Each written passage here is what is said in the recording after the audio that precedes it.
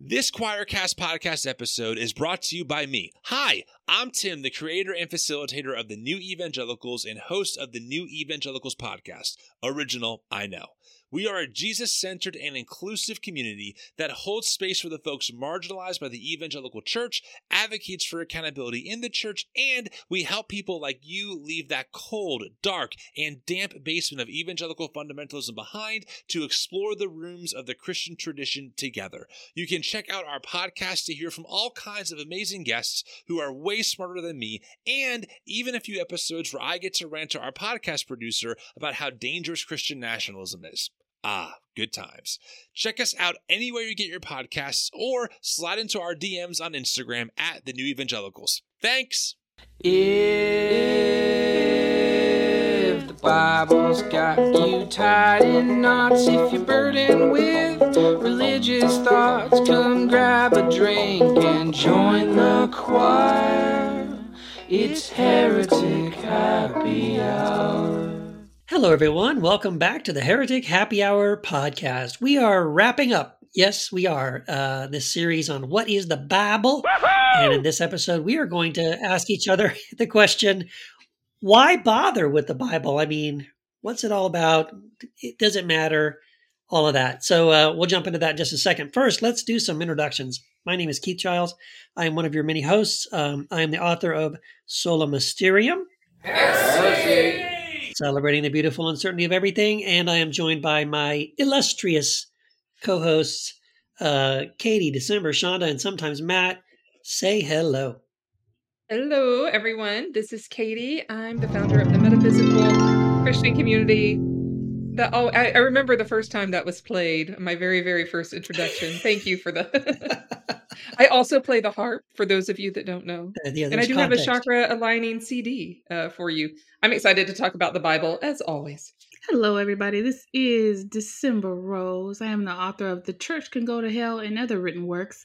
And I'm so happy to be here. And I also am excited to talk about the Bible and why it's important and maybe why it's not.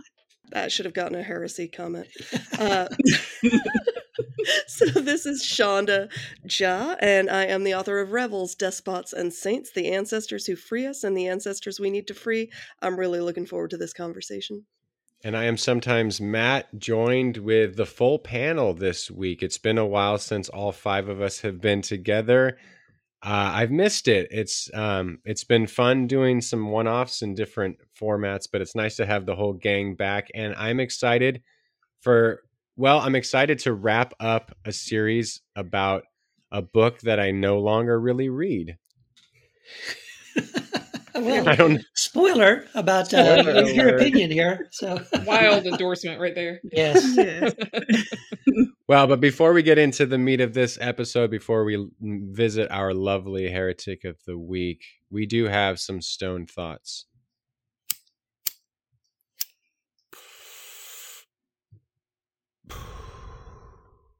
Legend has it that Jesus died at 33. What if he lived to be 80? Do we think he would have learned anything? Or do you think he would have done anything from age 33 to 80 that he would have needed to repent for? What if we have a Jesus that actually needs to repent, just like we do, of certain things? I know I'm going to get the heresy button on that one. Oh, wow. Fascinating. That's a great one. Well, that's a good question. Like, would Jesus have to do something he repented from? Well, according to the Bible, God repented. So it really shouldn't go against anybody's theology to suggest that maybe at some point Jesus would have needed to repent.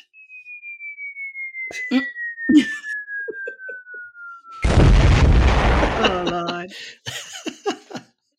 This question reminds me of the sweet little film that's not going to change anyone's life. I think it was called Tomorrow, where the guy sneezes during a little portal and gets moved through a portal in time, and he goes to a world where the Beatles never existed.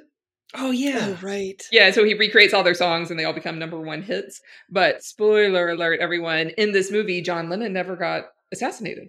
Oh, wow. Oh, he lived So to he be goes an in. old man. Yeah, so he goes and meets the 70 or 80-year-old John Lennon. So this kind of reminds me of that. What if we had this 80-year-old Jesus? For All Mankind also does not end up with John Lennon getting assassinated, and so he and Yoko end up being like powerhouse radical anti-war activists for their entire lives. Good. It's awesome. Yeah. Is that the show about the space race? Yeah, what if Alternate space race? Russia had landed on the moon first? Oh, Yeah. interesting. Wait, what's it Of course, called? we all know Middle Age is when For All Mankind. Okay. Yeah, I haven't seen it. But of course, as we all know, Middle Age is when the most repentance has to happen. Yes. Well, this is the thing. This is totally what I was thinking about when we were listening to the Stone Thoughts, because I had this amazing professor in seminary. His name was David Tracy. He's kind of like legendary for his studies on the Trinity, and also for being like the white guy who does liberation theology in really legit ways. But I remember taking a class with him and him saying, you know, most of the theologians we're studying, it would have been better off, we would have all been better off if they had stopped writing at about 40. Wow. Now, his best work is like still happening, and he's in his, 70s, 80s. But I think what he was saying is they tended to be radical when they were young, and then they tended to have something to lose when they got older. That's right. And I wonder if a Jesus who hadn't been murdered by the state would have gotten invested in the status quo. I don't think so, but it is a fascinating question. That deserves a heresy. Yeah, come on. I wonder, you know how a lot of these movies fantasize or romanticize his relationship or not relationship with Mary Magdalene or whatever. Yep. So I'm wondering, my thoughts would be, I wonder if he would have ended up with wife and kids or something if he had gotten any further down the road. Yeah. Isn't that what the Last Temptation of Christ? Isn't there a scene where he's sort of like imagining what if he had avoided? What if he had gotten to have a regular life? Yeah. Yeah, and if he'd have lived to a long life and he had kids and all that stuff. That was actually the most fascinating part of that movie. I really liked that. That was actually really cool. It's a very heteronormative framing, but yes. Then I'm like, would they become swingers? Like, yeah, middle normal life, and then gotten bored with it and gone to the other extremes. Yeah. Well, I was going to say, I would like to think not. Yeah, me too. Too far. Yeah. Okay. I was going to say if he did live long enough to have children, then that's probably when he would start having repenting and regretting and like, oh, darn it. Yeah. Well, Jesus definitely lived long enough to have children and to get married. Well, he lived long enough that he could have had children. I mean, if he had. Mormons believe that he did get married and had children. Right. And so does Dan Brown. Yeah. Really? I did not know that. Mormons do believe he got married and had children? That's the pivot point of, what was that book called? The Da Vinci Code? The Da Vinci Code. Yes, that's the whole point. That the Holy Grail was actually his daughter, right? Well, the Holy Grail is Mary Magdalene's womb. Yeah. Okay, Mary Magdalene. But then, yes, that they had a child together. Yeah. There was a daughter and it grew up in Spain or France or something. I don't know. France. I remember talking with a friend of mine who's a theologian when that book came out, and I was like, what do you think? Is that brilliant? And he's like, it's basically saying that instead of doing radical world-changing work, Jesus had a wife and a baby like 90% of people do. Why is that more radical than what he actually did? Right. And I thought that was pretty powerhouse. Yes. Yeah. Yeah. I don't know. If he did have kids, I think he would understand the concept of hell. He would no longer have been a universalist. Right. Yeah. Do you all watch Ted Lasso? I wish I did. Oh, it's a sister show, Apple TV. But there's a funny scene where one of the main characters, Roy, is reading the Da Vinci Code for the first time. And every page, he's like, "Oh my gosh, you're not going to believe this!" Oh my gosh. Very cool. All right, so have we solved the problem of Jesus in middle age and old age and if he had kids, definitely he'd have to repent of something. Yes. Yeah. Right, like you're going to snap at some point in time. Awesome. Well, so we are going from that to our illustrious heretic of the week. Y'all are really, really going to love this heretic. Her husband has been a heretic, but this is the first time she's ever been on the show. So you're going to hear all about her journey, her deconstruction, her reconstruction, and where she is now. It's the heretic of the week. Hi, I'm Laura Forehand, and some might call me a heretic. Hi, Laura. Laura. Hello. Uh, so wonderful to have you on. Thank you for agreeing to be our heretic of the week. And of course, we always have to start off by asking the question that is burning on everyone's mind. Laura, why would anybody call you a heretic? Well, thank you, first of all, for having me here today. I'm so excited to be with both of you. Um, I think that the reason people might call me a heretic is because I am not really buying what the church is selling. And I think I have felt that way for a really long time, even probably when Carl was a pastor and I was a pastor's wife. I had a lot of questions that I couldn't ask. It wasn't safe. It wasn't a safe place to ask those questions. I didn't agree with the church's, our particular denomination stance on LGBTQ, IA plus, brothers and sisters. I didn't agree with our denomination's stance on women. I felt that some women had a lot of power in our church, depending on the family, maybe that they were from, but many women's voices were silenced, including mine. So I really did feel like church was just absolutely sucking the life out of me. I wasn't able to be my authentic self. And then I truly feel like in the process of the 20 years that I was a pastor's wife, I seriously lost my identity, who I really was before becoming so involved in the church and our particular denomination. Yeah.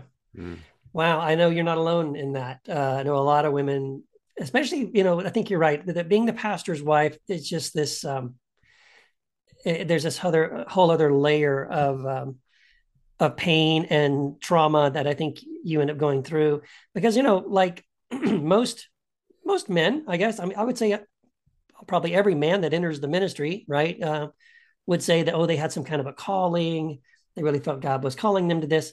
I've never met any women who felt like, or like pastors' wives who were like, oh, yes, I felt called to try to live up to this standard of wearing that mask and being the perfect Christian woman. And you got to be able to play piano or organ, perhaps. You have to be great with children. There's all these things that are expected of you automatically. And yeah, it's not easy, is it? No. And in fact, that's really funny that you mentioned that because that was one of the first things I said to Carl when he was like, I feel like God has called me into the ministry.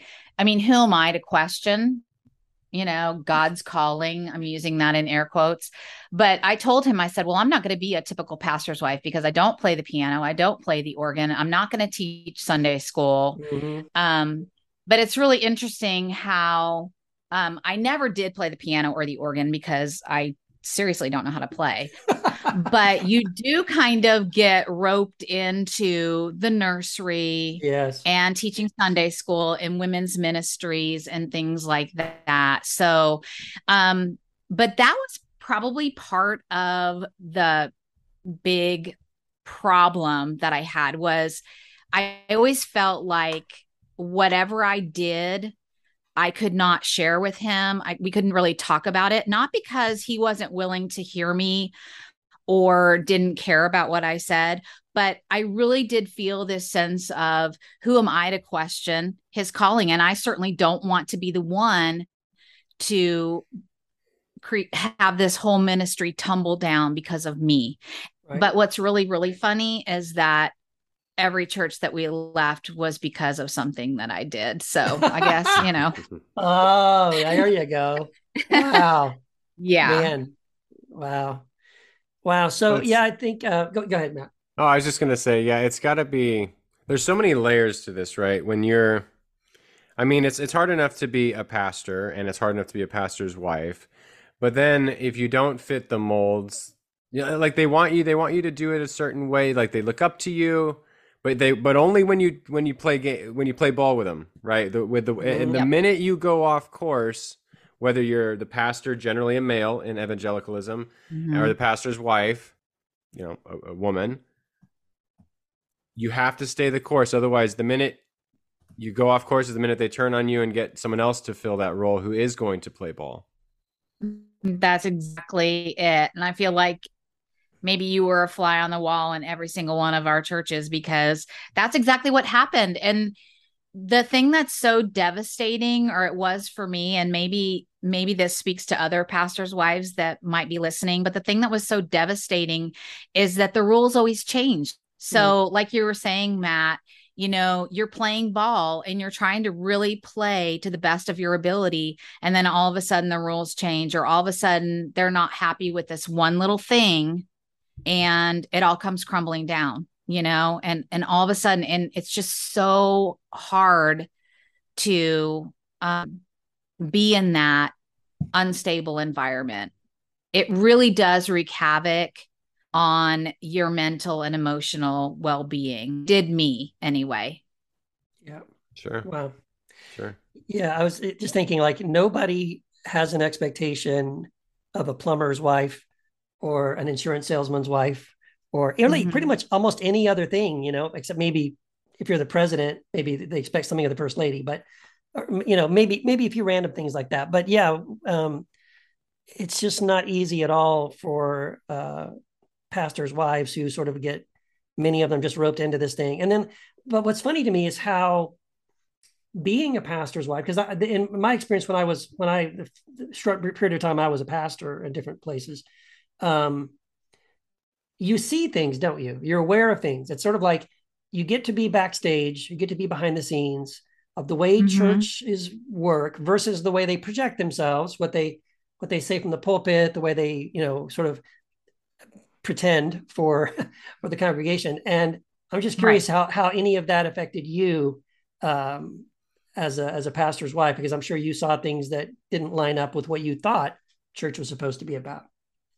Well, exactly. And so much of it, I'm not here to bash any gender in the church, but for me and my experience, a lot of that came from the women in the church.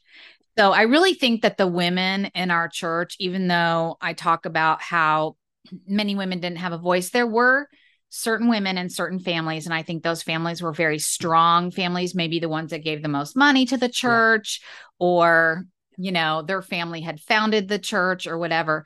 They had very strong opinions and very strong voices. And by voices, I mean they tried to go through me to get Carl to change his mind.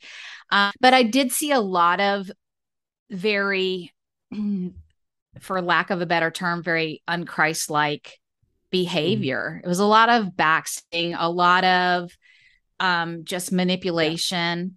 And so that was really, really hard for me to reconcile in my mind, because I'm kind of a rule follower. And so, like, if you tell me that a Christian is supposed to be someone who emulates the life of Christ, who follows the way of Jesus, and yet we're backstabbing, we're gossiping, we're leaving, we're excluding people, that's not going to sit well with me. Then I have a lot of questions and I have a lot of concerns. But again, it wasn't a safe place to bring those things up. So yeah, there was a lot of things that just were not jiving for me at all. But I really, again, didn't want to go and bother Carl with that, not because he wasn't receptive to me talking to him or anything, but again, I didn't want to be the one to question this whole calling into ministry. Right. Yeah. So Laura, something we like to ask people is kind of like, how did you get from there to here? And from what I'm gathering from you, a lot of it's going to be experiential. And that's what it is for a lot of people. They experience things in the church or the faith that doesn't line up with what they're told or what they believe or what we're supposed to be doing as Christians. But how did you get from where you were when Carl was pastoring to where you are now? And definitely want to talk about you co-authoring a book with Carl and doing a podcast with him. So what was kind of the pivot points, or maybe a couple pivot points along the way? Yeah. And I would say for sure, like a big pivot point for me was just seeing how people were not only treating each other in the church, but eventually treating us in the church. So it's kind of like we came in, because Carl was always asked to pastor at these church plants. They were basically churches dying.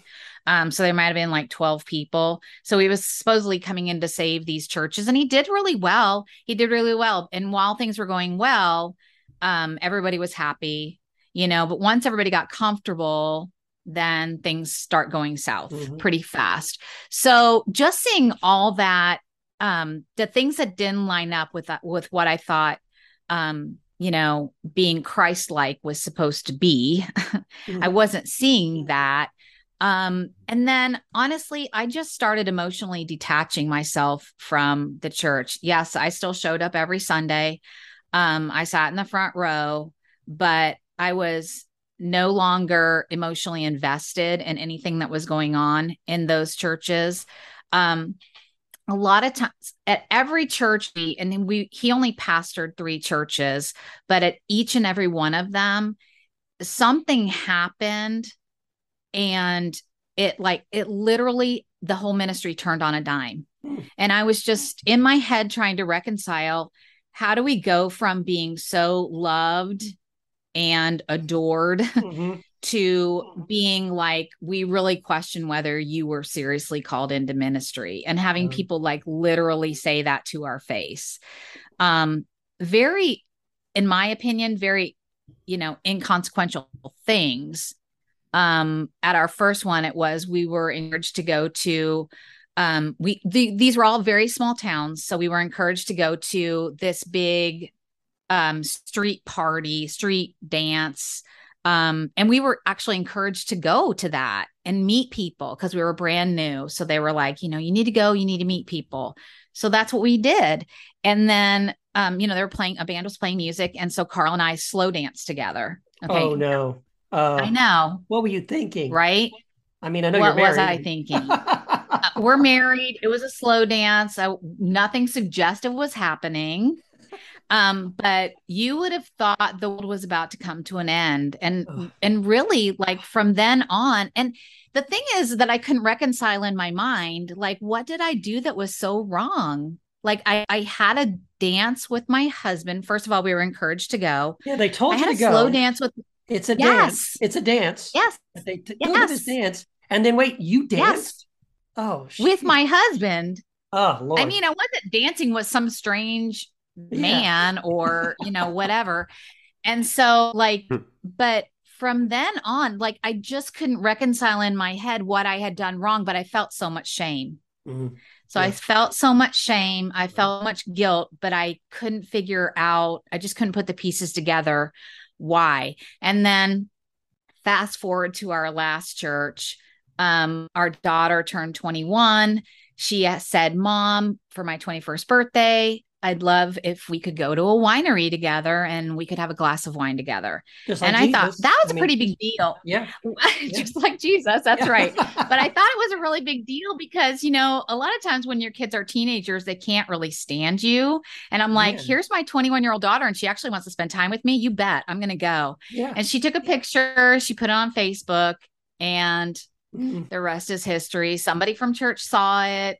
We were having alcohol, even though like barely filled the bottom of the glass. But so it's those kind of stories, Matt. It's like, I didn't think I was doing anything wrong. I was, having a lovely, I was having a lovely, yeah. Yes.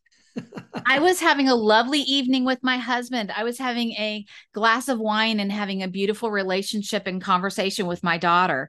How is that wrong? And yet the church just poured on so much shame, and as if I had done something so detrimental to our faith, our ministry, and our church. Wow. Yeah. And that story in so many forms is very common. Oh yeah. Especially the part about shame and guilt and piling it on. And it's just, I know that's going to resonate with our listeners, especially those who are pastors' wives, because I'm sure there's got to be some of them. Yeah. And the thing is too, is that when it's happening though, I love how, I mean, I'm glad that you pointed that out, Matt, that it will resonate, but in that moment, you feel very isolated and alone. Oh, yeah. You feel like yeah. I'm the only one that's done this to Right. her husband's ministry. Yeah. And you feel like no one has your back in the church. I mean, Yeah. that's the worst thing about it, I think. You know, what's funny too is Right. that, some of this stuff, like I was raised Southern Baptist, and absolutely, I can remember one time, Wendy and I were celebrating our anniversary. It probably was like our second or third anniversary. We'd only been married a short amount of time. And we're not big drinkers. We're still not, but you know, it's our anniversary. So I was like, hey, I'm going to go get a bottle of champagne and, you know, some cheese and wine or something like that. I think it was wine. So a bottle of wine and some cheese and crackers, just to kind of celebrate, just a little celebration for the anniversary, and a card and some roses. Right. So actually I was at the grocery store, and I'm in the line, and I'm actually, all I had was a bottle of wine. That's all I had in my hand. I didn't have anything else. I just had the bottle of wine, and I'm just about to get checked out. And I look up and I see the pastor, thank God, not my pastor, but the pastor of another Baptist church in town. And he knows me. And he sees me and he's like, Keith, brother Keith, how's it going? He comes over to me and my heart is like racing. I'm thinking, oh dear God, don't let him notice the bottle of wine in my hand. I'm trying to hold the bottle of wine. It's all I have. And he's thinking the same thing though, too. He's thinking, right? Dear God, don't let him notice me. Probably. Yeah, there's actually a joke about that. It's like, I can't remember all of it, but it's like something like, Jews don't recognize Christ as the Messiah. Muslims don't recognize Jesus as the Son of God, and Baptists don't recognize each other at the liquor store. Something like that. But anyway, yeah. So I was terrified that I was going to get caught. Thank God he didn't. If he did notice, he'd just let it go. And you know, it's like, but I was like, I was so stressed out by that. But at the same time, I can remember years later, some friends of ours. We were friends with a guy who was the pastor of an Anglican church. This was in Newport Beach, California. And he invited me to go to dinner. It was a church group that was going out to dinner. And he said, oh, come with us. And I'm like, okay. And we go to the restaurant, and we're all sitting, it was a big group of people, like 20 people. And the waitress asks, would you like to start with a bottle of wine? And my immediate reaction was, oh, you poor dear, you don't realize we're Christians and you're going to be embarrassed. And instead, the Anglican pastor goes, that sounds great. Let's have 2 bottles of red and 2 bottles of white to start. And I was like, what? Oh, they're Anglicans. They drink, you know? So sometimes it depends on what denomination you're in, right? If some of them are like, they don't care about the drinking. They might care about something else.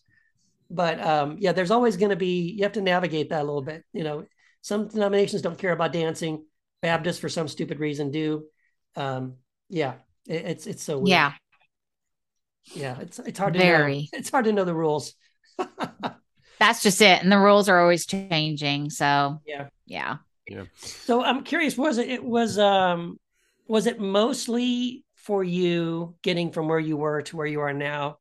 Was it mostly that kind of thing? Or were there any theological questions, like, you know, you weren't sure about this teaching or this doctrine or anything like that? Or just was it really like behaviorally people weren't lining up with what you thought looking like Jesus? Well, yeah, that for sure. But then also I'm a teacher. And so when I was a first grade teacher at the first school that I taught at, I was also the academic bowl coach. And I had a couple of students that came out to me, and it just was a real struggle for me to believe the teachings of the church when I knew these students, and I saw how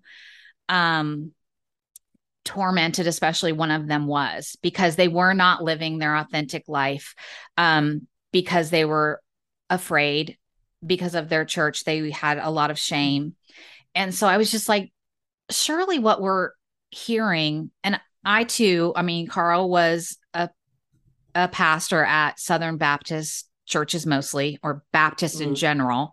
And so we understand a lot of those teachings. But I couldn't buy that. I couldn't buy that God did not 100% love and affirm these students that were coming to me with this heavy burden of just trying to be their authentic self. So just, a lot of that type of teachings and those teachings in the church, I just wasn't buying at that time. And now I would say the point I am now, I mean, there's just a lot of things that I question. I mean, but it doesn't really matter as much to me now as it did then, if that makes sense. So whether all the stories in the Bible are actually true or whether they're just stories that have been passed down, I don't care. Right. Yeah. If that makes, like, it doesn't matter to me. I don't think that's what helps me be a better person and love other people better. So I would say probably both of those areas. People were not, in my opinion, behaving like we had been learning about the teachings of Christ, but then also some of the teachings about how we should love some but not others, or love the person, hate the sin. Like, I just wasn't buying all that. Yeah, absolutely. Yeah. So, it would be really great, I think, for people going through this kind of stuff, if there was maybe like a book, like if somebody who've been, like if maybe a husband and wife, maybe former pastor and his wife, if they could write a book about their experiences like that, and then in the future, other people going through similar things, they could maybe just read that book and they would maybe understand, like, oh wow, I'm not alone. Other people have gone through. Do you know of any books like that, Laura, that you would recommend? That would be great, wouldn't it? Wouldn't it be awesome? Yeah, Carl and I actually did write a book. To be honest with you, I never anticipated publishing it because it was really just a way for me to begin my healing journey. But we did write a book together, and it's called Out into the Desert, Thriving Outside Organized Religion. And so it just kind of goes through a lot of different things about the church and about beliefs, just kind of where we were 2 years ago, because we did write it 2 years ago. But in January, we went back and reread it, and we were actually like, we still kind of fall in line with a lot of these things, because it really does talk about our journey of deconstruction and how we kind of began our healing process, about many aspects of the church and about God and about Christ. So, so that is our book, and I'm proud of it. At first we were just kind of giving it away freely because, as you guys know, or maybe you don't, in churches, they want a lot of money all the time. I was like, I think people just need, if they need healing, they need healing. I don't want to have to be nickeling and diming people for it. So for a while we did just give it away for free. And then we finally talked with Choir and they wanted to publish it. So that's where we are now. So yeah. I think what's so amazing too about that is it's amazing. So you just wrote the book initially together to kind of tell your story. You gave it away for free for a while, which I think is awesome. And then decided, you know what? We went back and read through it, said, we still believe this and we still see that there's a lot of value here. And I think that's why Choir, decided, hey, let's publish it. And oh my gosh, that book has done so very, very well. With Choir. It's actually been a success story, I think, for this year, of an example of a book that the Choir put out that did great immediately and stayed, in the top 10. I mean, it's number one for the longest time, and then stayed in the top 10. You even dropped down the price to 99 cents for a month. Right. Just again, in that same spirit of hey, we just want as many people as possible to have access to this resource. And I know the feedback has been wonderful from readers, as well as, just other authors, other people reading it and being impacted by it. Really proud of it. I'm with you. I think, speaking for Choir, I think Choir is really proud of that book as well, and what you guys have done. and just the way you did it, the way you went about doing it, right? Initially, it wasn't, let's write a book and make a bunch of money. It's like, let's just Right. write a book because we got to tell the story, and then giving it away, and then like, well, okay, yeah, let's publish it, make it the best we can, and then making it again as available as many people as possible. Mhm. I think that's really wonderful. Yeah. And I really did want to write it because I was so angry when we first decided that we weren't going to go to church anymore. I was really, really angry. And so it really was a great way to start my healing journey. And it has been very cathartic for me to write that book. And I never thought I would say that, but and I really do hope that it does help other people, because like I said before, when you are a pastor's wife or a pastor, really anybody entering deconstruction, it can be very isolating and very lonely. And I think that is what, the message I want to put out there is that you honestly are not alone, you honestly are not. Yeah. Yeah, true. And then not to mention, you also contributed to another book, Parenting Deconstructed. That's right. And so did Carl. So Yes. now it's like, there's just something about going through something and then being able to help out the next generation, or the people who are helping out the next generation, parents and people who are thinking about being parents. So do you want to maybe talk about what you contributed to Parenting Deconstructed? And then, of course, if you want our lovely listeners to find you, which they will, you can tell them where to find you on social media and all that good stuff. Okay. Yeah. So Parenting Deconstructed, this was a wonderful collaborative book that I'm so grateful to be part of. And yeah, I learned so much. It's one of those things, like, I wish I could go back and do things different with my kids. Me too. And I mean, yeah, right. We probably all feel that way. Even though I tried like not to be the typical pastor's wife or my kids being the typical pastor's kids, I'm sure there were some things that I couldn't help.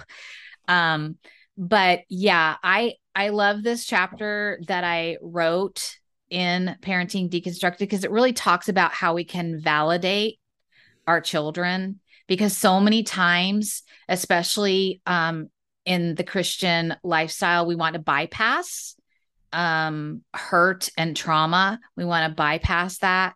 We want to make it all better. We just want to fix it, right? We don't want to see our kids hurting.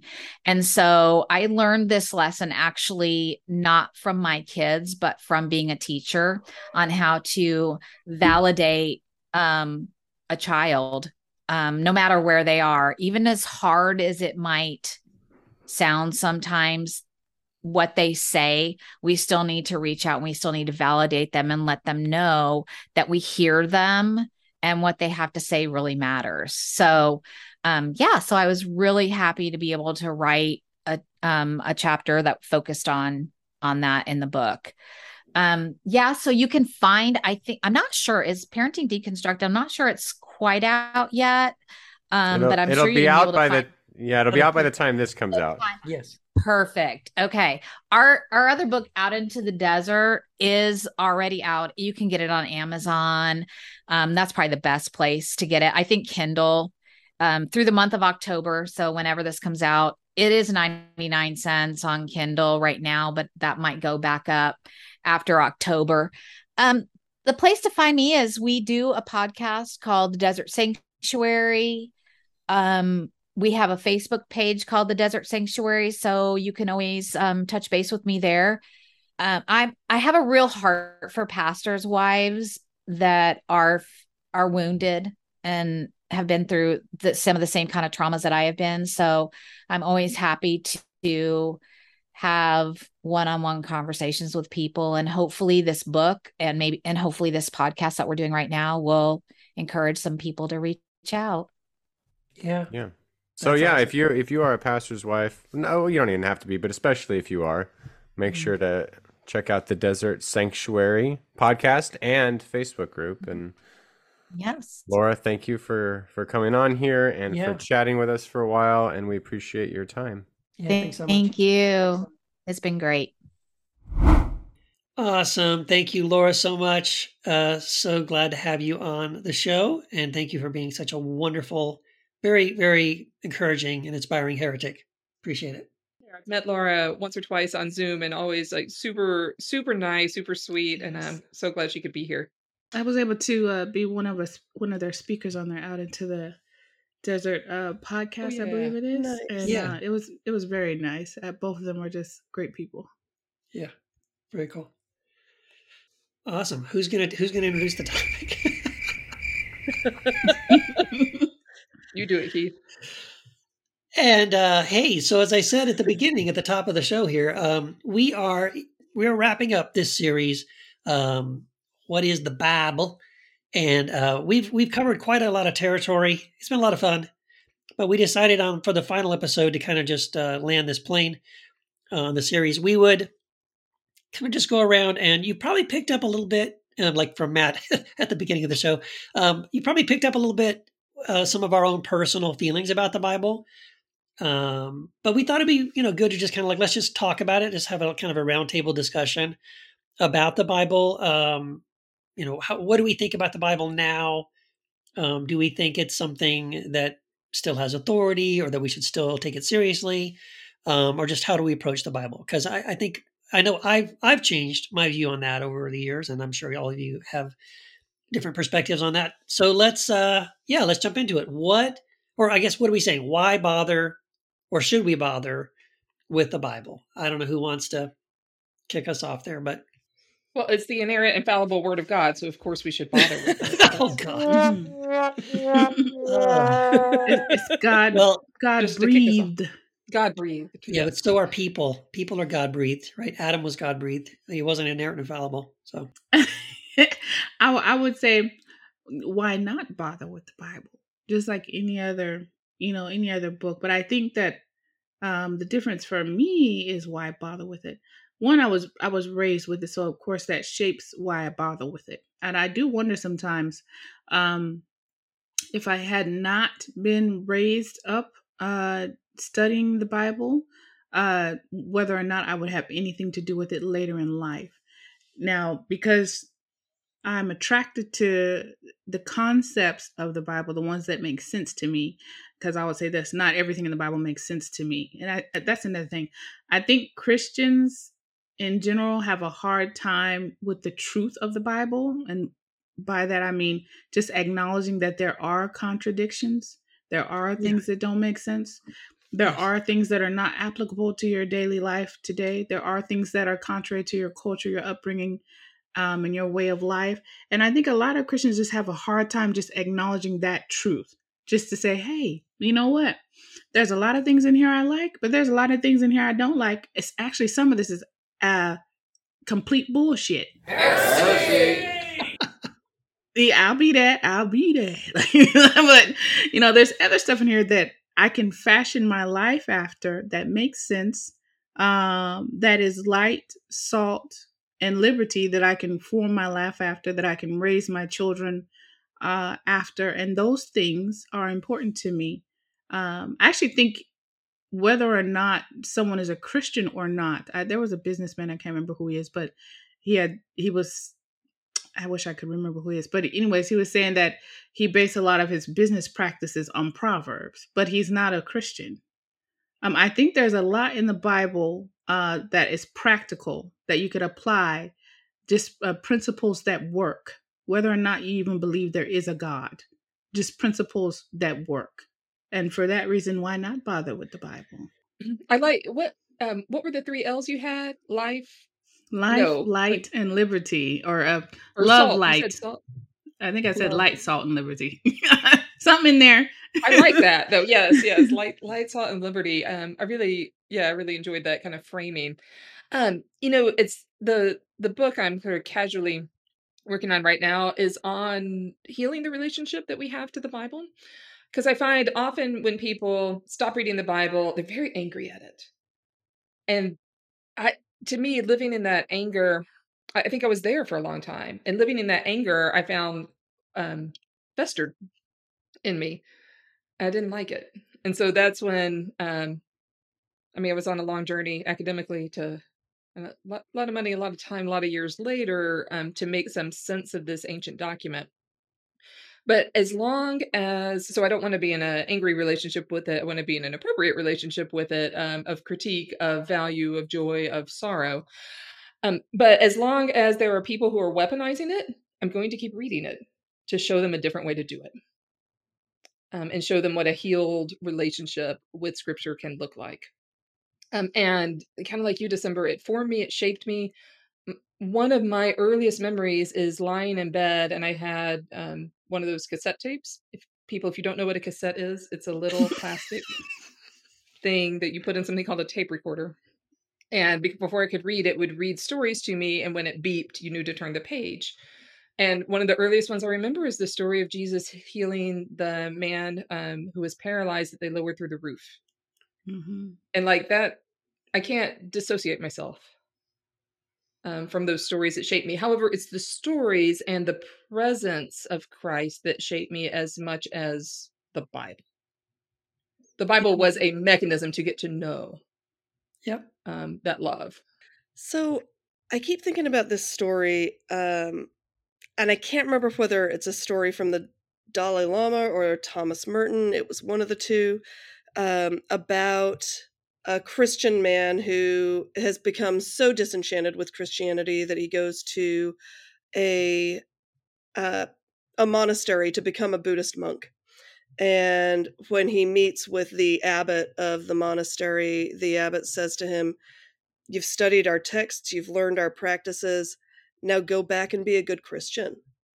And I think that story is sitting with me as I think about my relationship to the Bible, partly because I've spent the last 5 years thinking a lot about ancestors. And for me, I think it's really important for me to recognize this as a resource that tells me the stories of how my ancestors understood God, tried to navigate hardship in the face of God. It's a resource that shows me how to seek to create community in ways that aren't shaped by white supremacy and colonialism. It's a way of reorienting myself to a communal understanding of how we collectively relate to the divine, in contrast with the American narrative of it's me and Jesus. So to me, the Bible offers me a connection to ancestors, spiritual ancestors. And it also reminds me that I come from people who were more than what white supremacy has tried to make me. And for those reasons, I think it's really important. And in the same way that the Buddhist monk said to the Christian, go back and be a good Christian. I don't know that I feel like I get to walk away from this. I feel like if I'm trying to step into somebody else's tradition, I'm only going to do it halfway. I'm only going to do it ineffectually. I'm going to do it in ways that are dishonoring. And I know that because I was raised in it with Hinduism as well as Christianity. And I've watched lots of white people embrace Hinduism and not wrestle with caste and not wrestle with Brahminical patriarchy and not realize that they're stepping into a tradition that also has ways of creating harm. So all of those are reasons that I want to hold on to and continue to wrestle with the Bible in its context. That's great. Yeah. Mm-hmm. I feel like something you said, Shonda,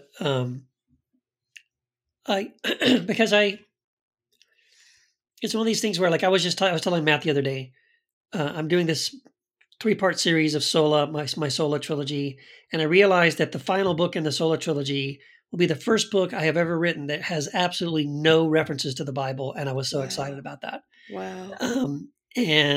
But why? Like, why am I so excited to write and publish a book that doesn't have any references to the Bible? And it's because I have this weird, I think maybe we all do have some kind of weird relationship with the Bible because, of course, I mean, yeah, it's been the book that has shaped my spiritual understanding and my connection with God and Jesus and all that for my whole life. But I don't know. I'm just at a place where I'm ready personally.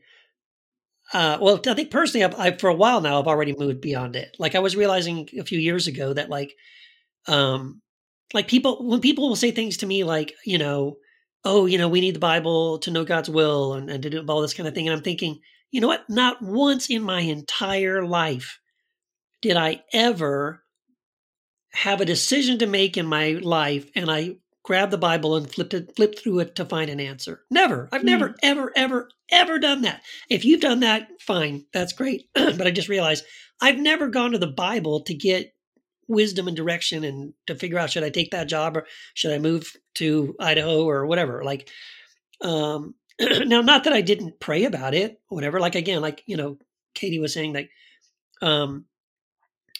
the book is helpful to help me understand that I can have a connection with the divine. And so thank you, Bible, for telling me that. But then all my connection was with God directly. I would pray about that and ask God to guide me and give me wisdom, whatever. But I never flipped open the Bible for that. And so I'd like to get some specific answer to something. So but I'm realizing I'm never going to escape it. I'm never, ever, ever, even if I write this book, even if I write 10 more books and they never reference the Bible again, I know I'm never going to escape it because I think the people that I talk to, they're always, I'm on a daily basis. People are sending me messages and going, Keith, I was reading in John chapter 6 and it says blah, blah, blah. And how do I understand this? What does this mean? Like people are constantly wanting to know something about the Bible, and then I'm trying to help them figure something out, right? So I know I'm never, ever going to, unless I just like ignore those people, but I don't want to. I want to help people, all right? I want to help them make peace with the Bible. I want them to find a genuine, Christ-like voice in the Bible. If there's something that seems to be, really negative and condemning of other people, I want to help them harmonize some of this stuff. So I know I'll never not do that, but there is a part of me that is really looking forward to being able to start kind of moving beyond that the Bible, because I don't think I think it's the Bible itself doesn't have as much power over me as it used to, I guess, put it that way. Whereas, I still read it and I still study it and, I still write blogs and books about it. I can't help that. But it's just becoming something where, I'm looking forward to moving beyond it. Yeah, for me, I'm right there with you. Katie, you said something earlier about so long as people are being harmed by it, then I'm going to care. And I'm like you too. And that's how I feel about theology as well. So long as there's harmful theology that oppresses people, I'm going to care about theology in some sort of way. Yep. But for me personally, it doesn't affect my life anymore. Like I don't personally care what the Bible says.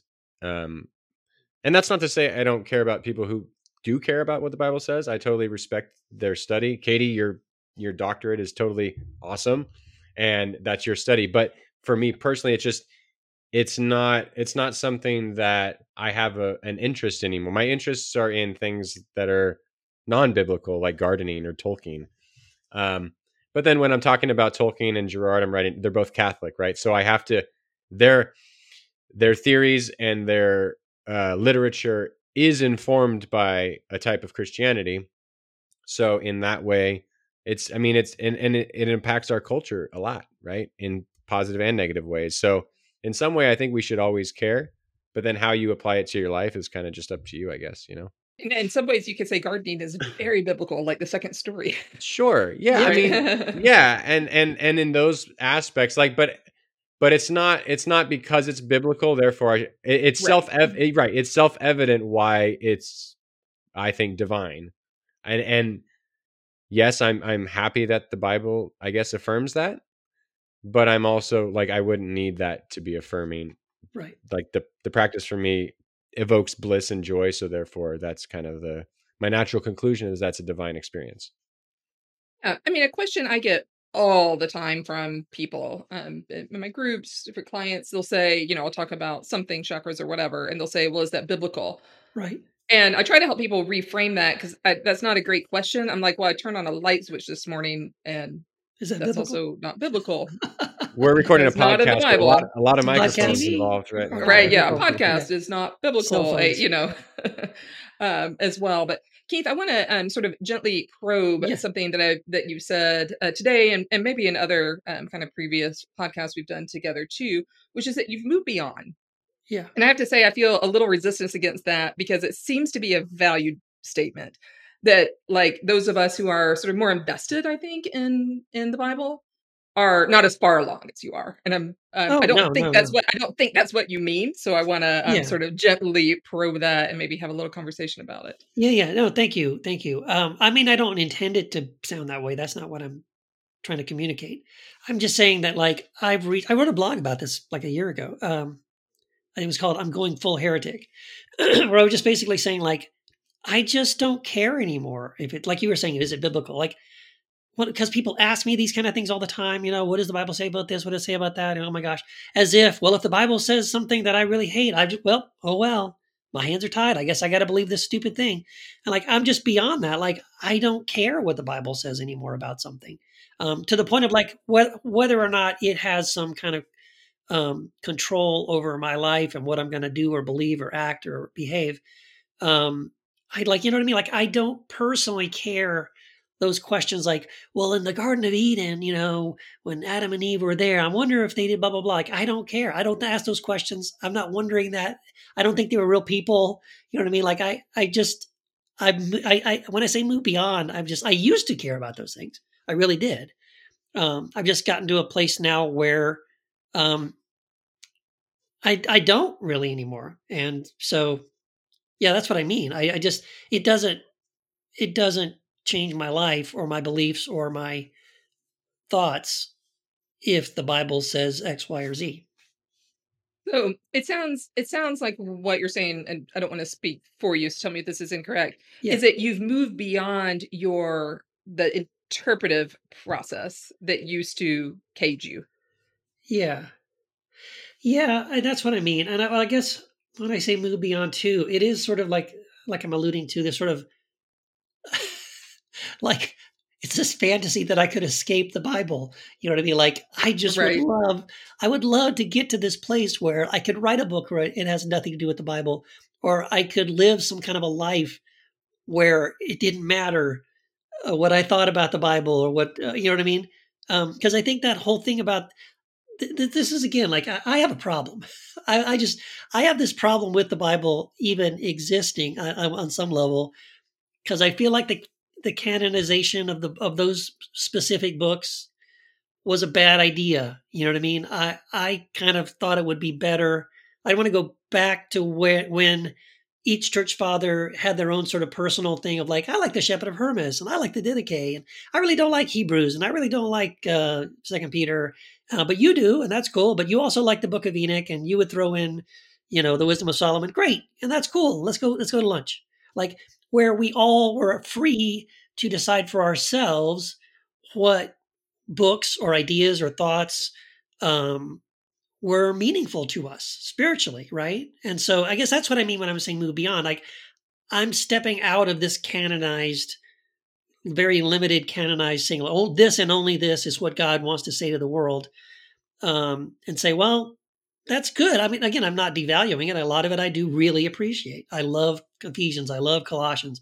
I love the Gospel of John. I love, the Sermon on the Mount. I love all that stuff. But I also love Rumi and Black Elk and Socrates and, a lot of other, Brene Brown, Richard Rohr. There's a lot of other writers and thinkers that I really appreciate, that really, I mean, on some level, I would almost say this to me is like a scripture. But again, I'm not imposing it on anybody else. That's my problem with the canon. The canon does impose on everybody else that no, this has to be super meaningful to you, even if it isn't. But it has to be, because it's the Word of God. Well, because some guys a long time ago, I don't even know their names, decided for the rest of us that this is the Word of God, and these are the only meaningful things that God wants to say to you.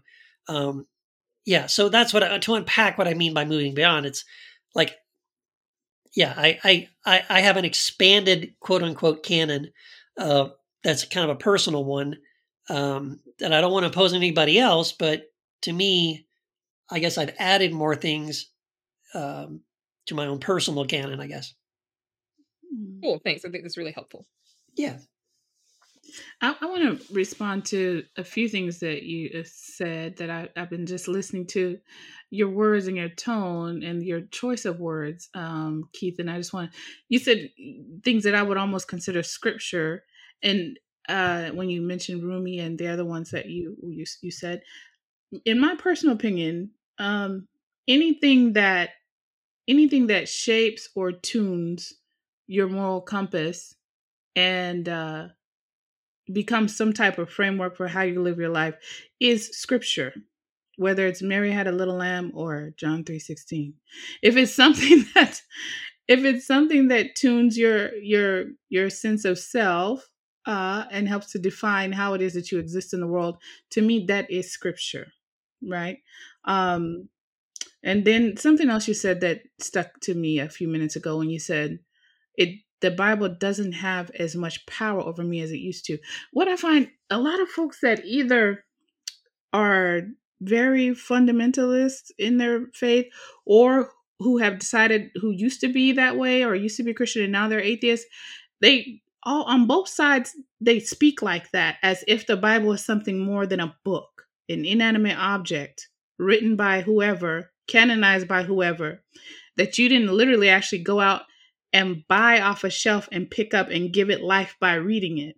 In other words, it never had any kind of control over you, ever. You had given it whatever power that it had, like any other book. Every book sits on a shelf somewhere, printed by somebody, bound by somebody. Somebody slaps a price on it. You decide it's worth that price. You go and buy it, and it's only animated because you pick it up and flip its pages. Otherwise, it will sit there and turn to dust. And it's the same as the Bible. It's the only life that it has, the only power that it has, the only anything that it ever had was whatever man gave to it. And I think a lot of people, and this goes back to something Katie said too, about having the right relationship with the Bible. I was on a podcast with the gentleman, and I can't remember his name right now, but I believe he used to be either on this show or he was a guest on this show as one of our heretics of the week or something. But he was talking about how he's an atheist. He no longer believes in the Bible and this and that. And he was talking about how his whole life changed after he stopped believing. And I was listening to the gentleman, and I heard beyond his words as an empath, what I heard was so much anger and so much wrath. And the whole time I'm thinking, this person has a offense against God himself. Against the church, against the Bible, and probably not against God, the church, or the Bible, but against how Christians have presented God, the church, and the Bible to him. And that offense he's so full of that offense that it's actually still controlling him, even though he says he doesn't believe in it.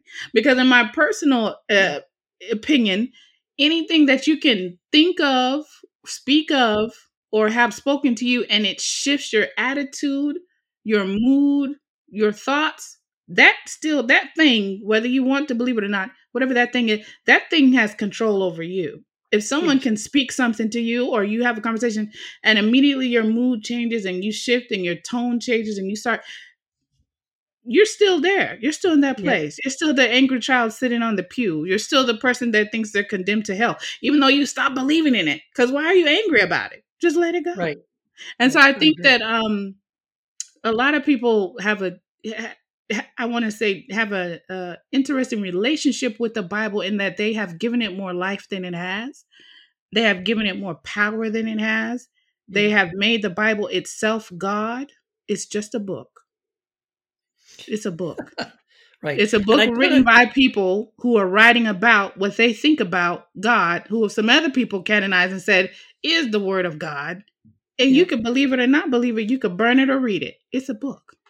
Right. Yeah, and just so you know, I'm not an atheist. I just want to make sure it's clear. Like I Neither am I I. have a certain opinion about the Bible, but I still believe in a God, and I still believe in Christ. So It's interesting because I'm struck by where I think we all have commonality on this is we are all very concerned with, that fancy word, bibliolatry, the way in which some traditions worship the Bible, right? Mhm. I only learned that term because I was working for an interfaith political organization in the late 90s when the Southern Baptist Convention voted to proclaim that the Bible was the inerrant word of God.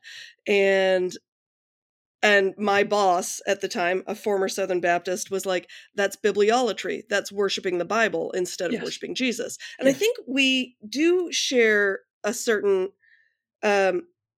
understanding of that distinction and want to make sure that people aren't worshiping the Bible and putting it into a place where it can do harm because it is unquestionable. I think that's an important part of anybody's deconstruction process. And then we get to reconstruct in a lot of different ways. Yeah. And so the deconstruction can involve how we understand God as well as how we understand the Bible. And the reconstruction can look like a lot of different things. And I think part of what's interesting about the conversation we're having, and some of you are more solid scholars on like the church fathers of the first 400 or 500 years.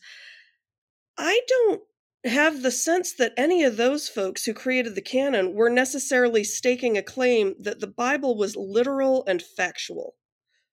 They were no, stating a claim that it was true and that it gave us insight into who the divine was. yes, And so I think part of what we're pushing back against isn't even the original canon, right? And so I think that that's also important to recognize. This notion of biblical literalism is a very recent thing.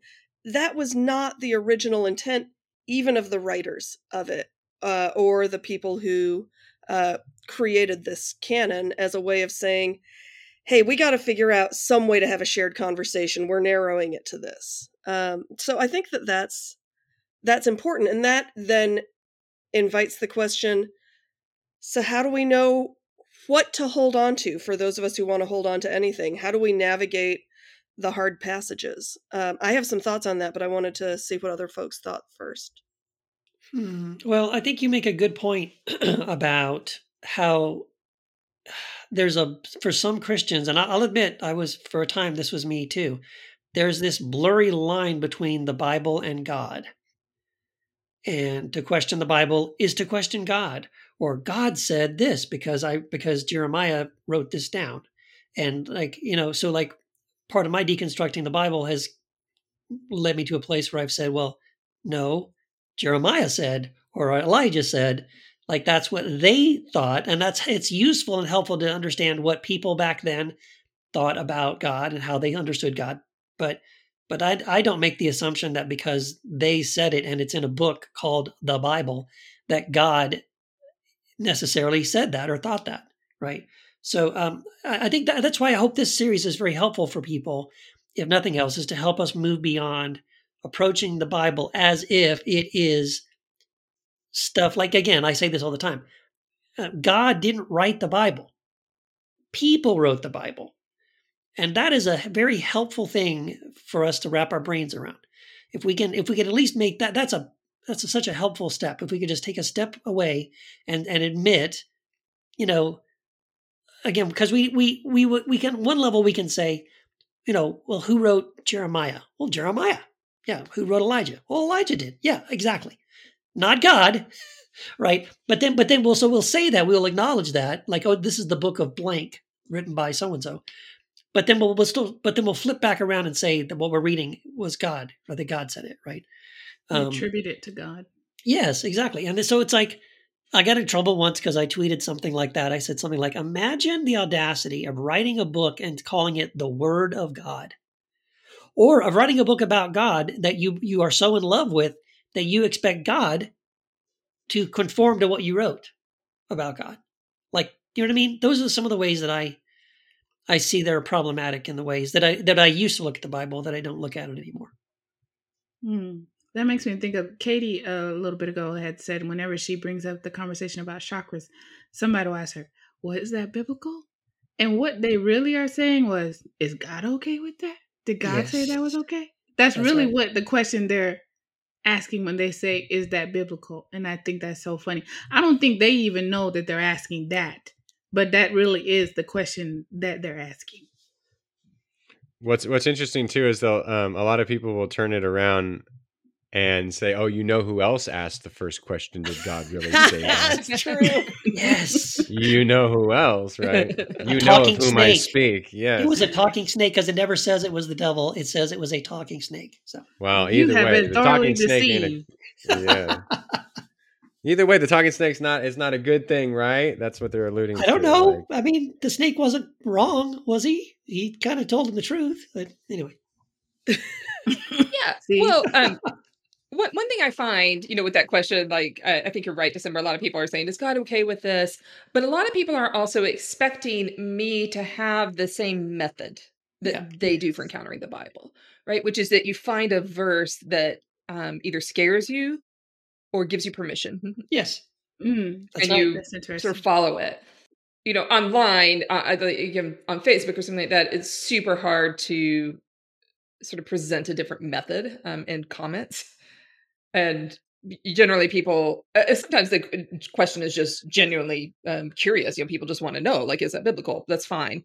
If they're hostile, they get in flight, fight, freeze mode. And I don't try to have that kind of conversation because it's not all that helpful.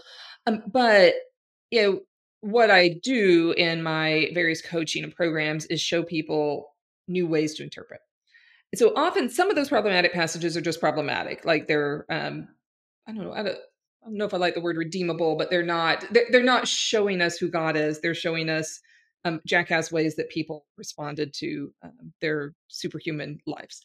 But some are reinterpretable.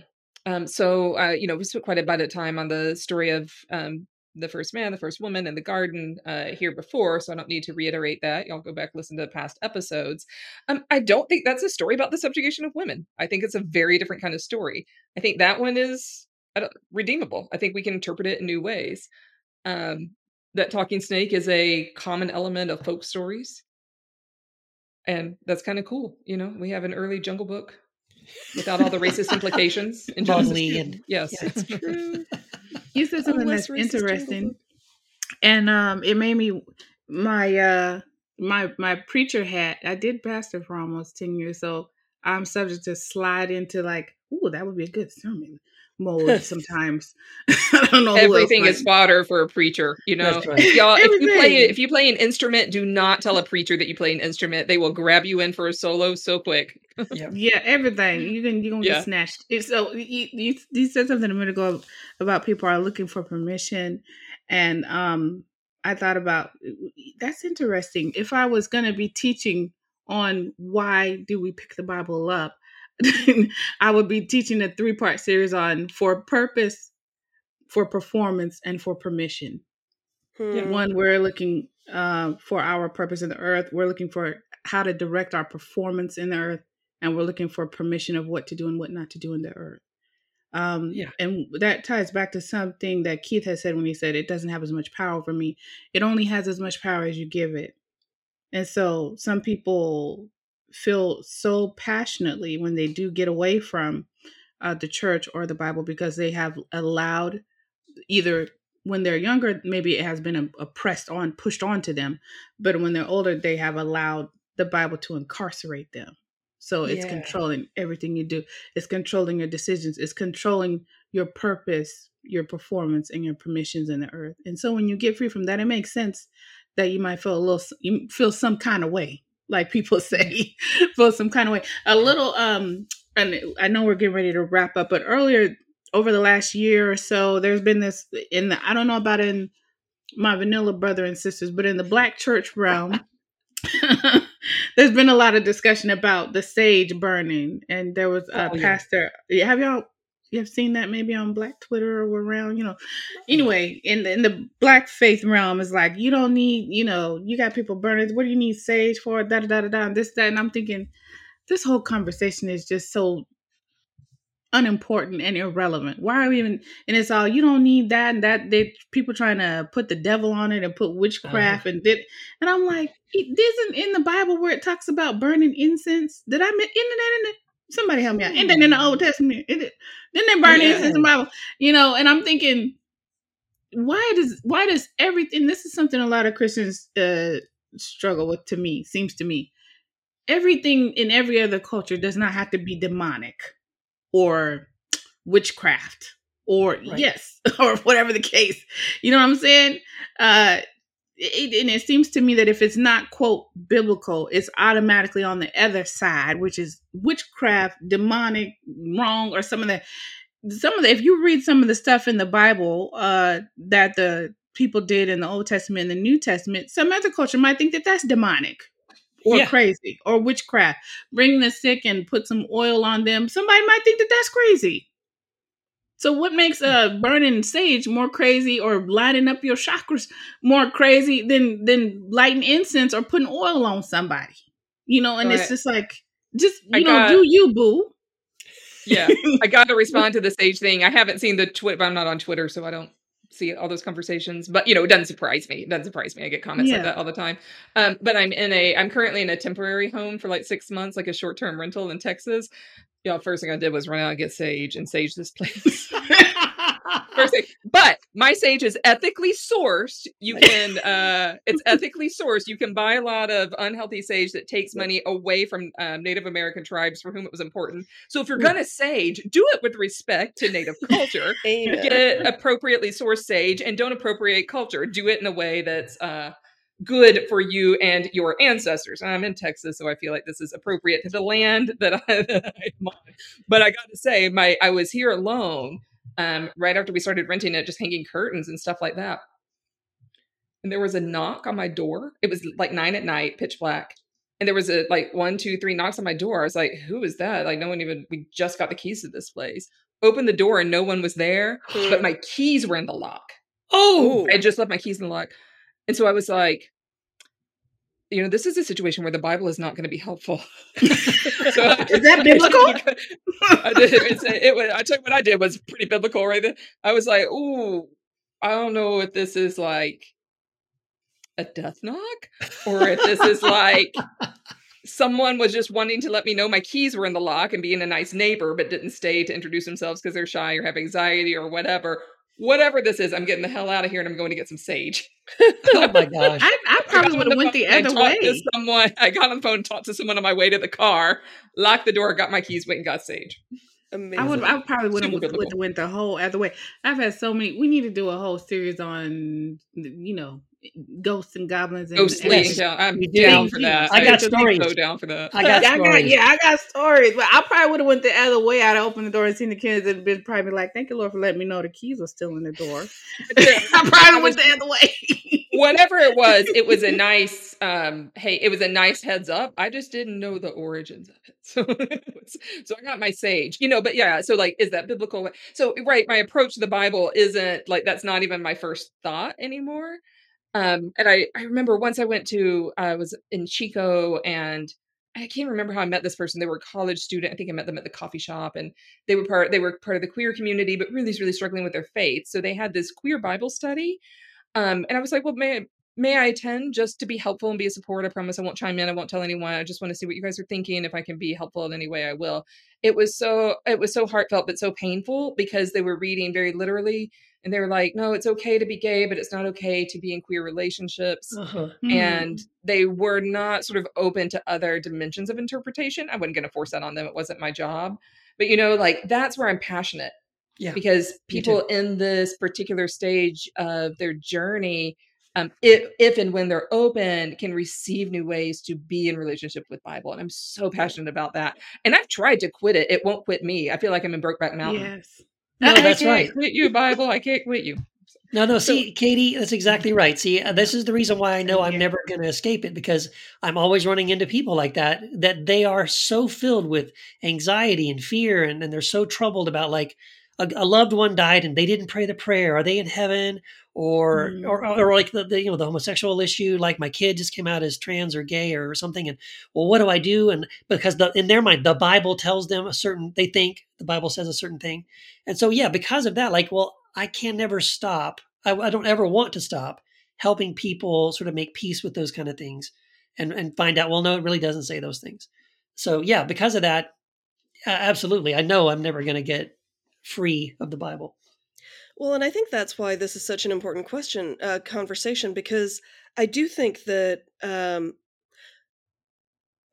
none of us who are on this show would be engaging the world we engage in the way that we engage it if we hadn't also been shaped by those stories. Yes. There is no way of extracting ourselves from them. There's no way of being people who were not shaped in many ways by that text.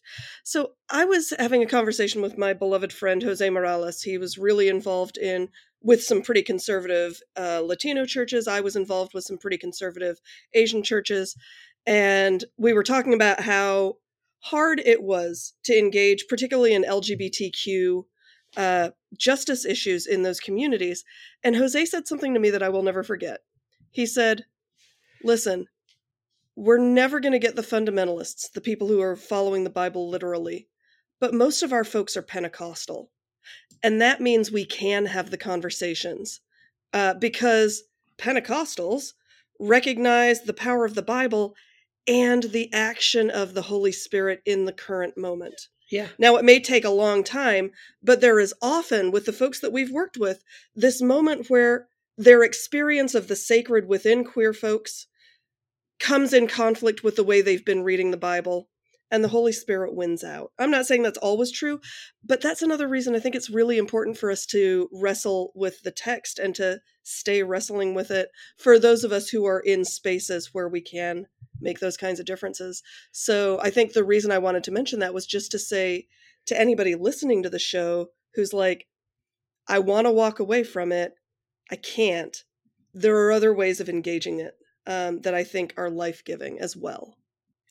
Have we solved the problem? Have we solved the Bible problem? I think we solved world hunger, the Bible problem, Middle East peace, everything. We done it all. But in case and also we didn't, what the next series is going to be. Yeah, I think the Ghost Stories series, I want to do that. We got to talk about that. We have ghost stories to tell. Look, I got stories to tell. Right, so another things we got. Look, I need for all y'all to go visit our website, which is under construction, but it's still functional right now. So go get you a pillow, get you a mug, get you whatever is over there at www.heretichappyhour.com. Check us out, see what we're up to. If nothing else, just go over there and click on the link to go to our podcast and listen and download those. Okay, go check us out at www.heretichappyhour.com. And we want to hear your thoughts on the Bible, but also your ghost stories. And so you can post those in Heresy After Hours. It's our free Facebook group. It's open to everyone. We got thousands of deconstructing Christians in there. And there's really good jokes. Y'all, there's like really funny cartoons that get posted at Heresy After Hours. So you need to check it out. Come join us there. Yes, and if you would like to support your favorite podcast, head over to patreon.com/heretichappyhour. You can join, you can support us. We do appreciate it. If you already support us, thank you so much. It means so much to us. You guys are awesome. But if you'd like to support us, we would like to send you, when you sign up, you'll see whatever level and tier you sign up for, you will unlock bonus footage, extra stuff we've recorded just exclusively for you, our patrons. You'll also get access to the private, exclusive Heretic Happy Hour Facebook group, and many other goodies. So go over there and check it out. And thank you so much. You know, I was just listening to a podcast that said, if you liked this show, send it to 10 of your friends to help us spread the word. You can definitely do that. We would be thrilled. If that feels like too much work, the very least you can do is rate and review us on iTunes or whatever platform you listen to this show on. It is how people like you find people like us. Yeah. I'd say send it to at least one friend, right? No, 10. It's got to be 10. One friend. They would love this. be evangelist for us. Yes. Amen. Yeah, maybe we should make those little tracks that people can Yes. Or those chain emails I used to say, if you don't send this to Right. 10 more people.